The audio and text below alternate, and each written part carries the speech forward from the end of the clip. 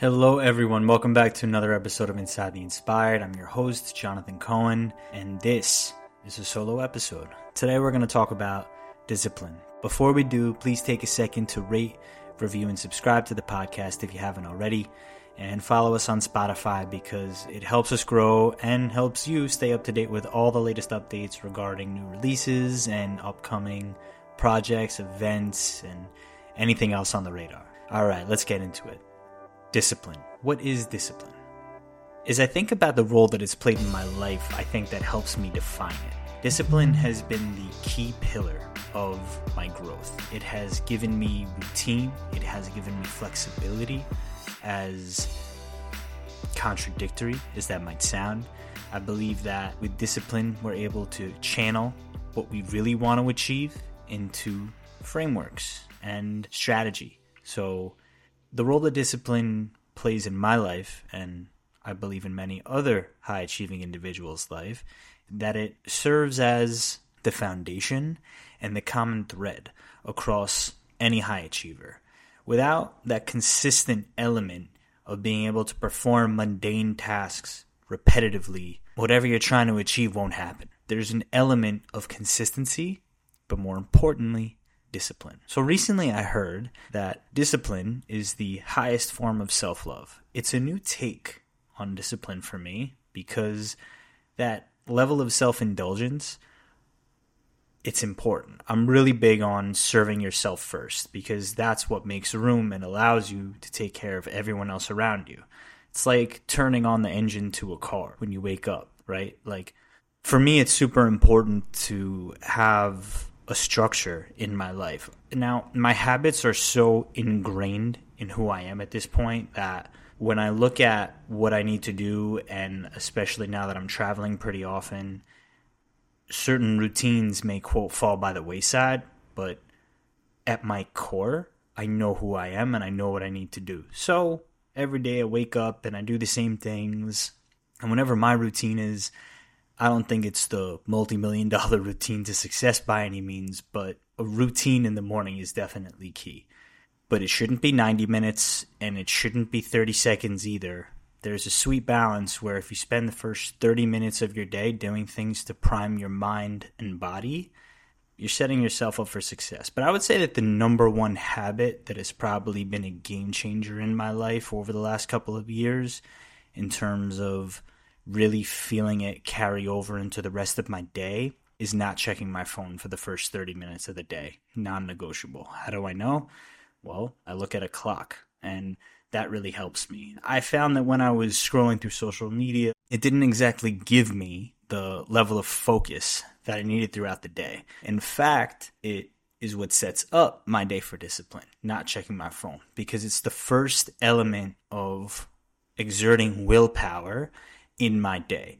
And immediately right off the bat, I hit the ground running. Even if I don't want to check my phone for the first 30 minutes from the second I wake up, already being productive because I'm not looking at my phone. So that willpower, and you treat willpower like a battery, right? Like as you go throughout the day, that willpower gets drained. So just like that battery gets drained, you got to recharge it, which is how we sleep. And then we build it back up. We recover. But when it comes to establishing that first element of discipline, mind you, through the military, through law school, through other endeavors, I've honed in on a structure that gives me my freedom. But discipline is a funny thing. Sometimes it can be conflated with consistency, but it's entirely separate because when you look at the things in your life that lead to a certain pattern of behavior, something that we need to consider, or that I believe that we need to consider, is recognizing those patterns. There's this high-level concept of pattern recognition and how certain behaviors are really patterns that repeat themselves. So the highest level of mastery is recognition of certain patterns, and then disrupting those patterns is what allows us to develop new habits and establish new patterns. But recognizing when each of those are occurring, irrespective of one another, in my experience, I've found that the more I try to identify those patterns, the easier it becomes to disrupt those patterns. For example, Why do I feel tired at 12 p.m. every single day? What's going on here? I'm not drinking coffee for the first 90 minutes. Getting sunlight. Well, I was also checking my phone. So I had heard, I believe it was Ryan Holiday, doesn't check their phone for the first hour of the day. And I was pretty good at that. But the reality is I'm at a stage where even if I wake up early enough and nothing is happening from 5 to 6 a.m. or 5:30 to 6:30 a.m., there's still things that carry over from 10 p.m. the night before, messages, tasks that I want to at least be aware of, even if I can control what I can control and focus not on what's outside of my control. Namely, identifying those patterns has been a critical aspect of taking another step in my career. And continuing with that thread of discipline, I'm going to offer a framework for what I believe will help build that discipline muscle. So I'm going to outline my framework on how to develop discipline. First is do less. Second, identify and obey your values. Third, get to a state of readiness. And fourth, audit your environment. Let's take these one at a time. The first element of building discipline is actually also going to sound contradictory, but it's pretty simple. And I'm big on this. Doing less. So the first principle of building discipline is doing less. Less time out, less time doing things that are a distraction from what you're ultimately trying to accomplish. So identifying what you can eliminate in your life creates room for everything else you have to accomplish. So doing less is the first element of the building discipline framework. Element number 2, identify your values. When I think about anything I've ever tried to accomplish, I was extremely narrow in the scope of what I was trying to accomplish. Fitness is a very simple example. Let's take the prospect of doing 1,000 push-ups. It's not like I initially set out of the goal or set out to accomplish the goal of performing 1,000 push-ups. I actually was just out on a run one day and was like, hey, I bet I could do 1,000 push-ups. I bet I could do 1,000 push-ups and raise money. I want to do it for a cause I care about. But when you reverse engineer that, how did I get there? It started with, I want to be able to do 100 push-ups. For me, 100 seemed like a lot. And I built the skill deep enough that 100 was no big deal anymore. So how does that align with identifying values? Well, the priorities. If you want to build your health, you have to have a value of health. It's that simple. And that applies to anything. Wealth building, discipline, health, all of these aspects in your personal development journey are going to be essential. Point number 2, identify and obey your values. Okay, element number 3. So far, element number 1, do less. Element number 2, identify your values. Element number 3 of developing and cultivating discipline is getting to a state of readiness. How do you do that? How do you get your mind, body, and soul to a place where you can be ready? Well, a couple ways. It starts with changing your state. And how do you change your state? You change the story. What's the story that you're telling yourself every single day? I'm not enough. I'm not capable. Why can't I? When you change your story to, how do I get there? What is it I'm not doing that I can be doing? And instead of allowing the allure of whatever the goal is to distract you from the actual result, focus on the story you're telling yourself. This is how I got to achieve whatever it is I'm trying to achieve. Perception versus perspective. You bend reality to your will. That is what the ultra successful people do. And I've studied quite a few, and I've come into contact with quite a few. No matter what it is, whether you're extremely fit, whether you're extremely wealthy, whether you're extremely content in your life, it's about the story that you're telling yourself. You change the story, you change your state. And then other ways to change your state, obviously, you got to physically move, which is why I'm so big on training.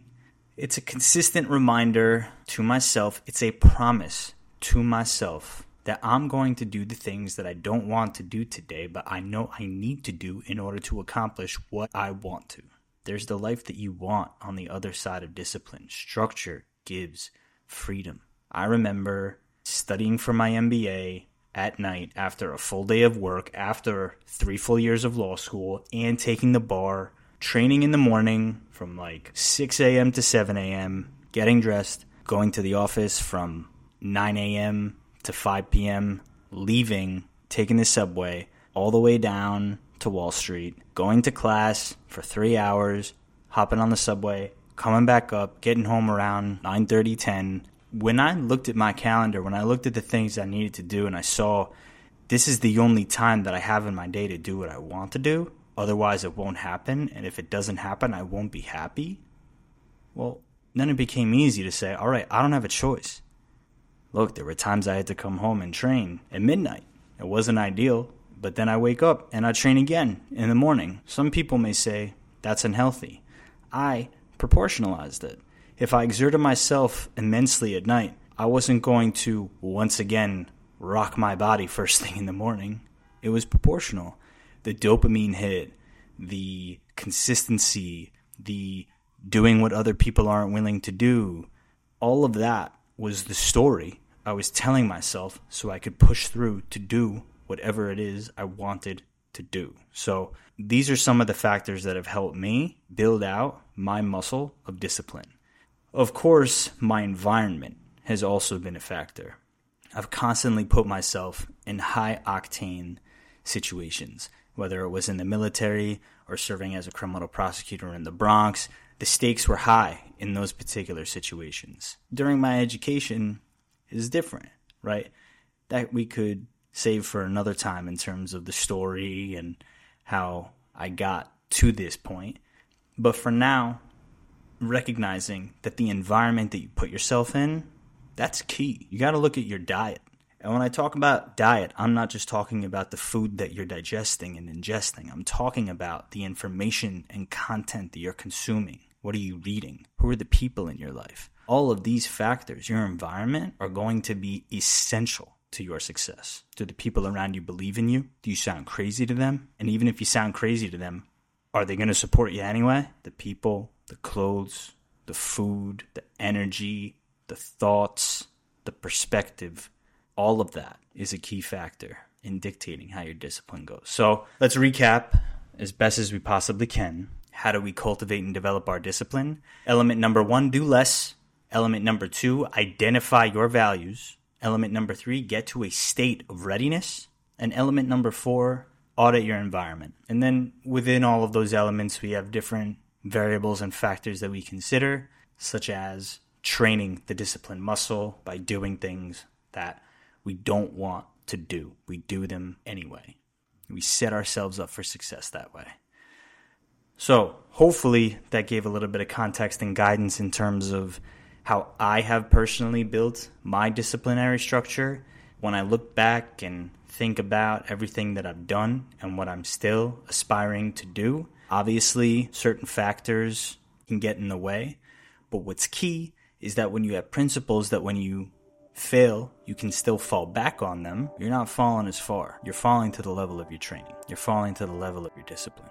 My disciplinary skill is my number one asset. So I hope that helps guide just a bit. And if you have any questions, you can always find me on LinkedIn at Jonathan Z. Cohen or on Instagram at Inside the Inspired. I'm really looking forward to releasing a few more guest interviews coming on. Listens are going up and it means the world to me. And as I always say, I will continue to express that by bringing you the best possible content and quality of guests that I have access to. If there's a topic that you want me to cover, you know how to find me. So in the meantime, and until next time, stay safe, stay strong, stay mindful.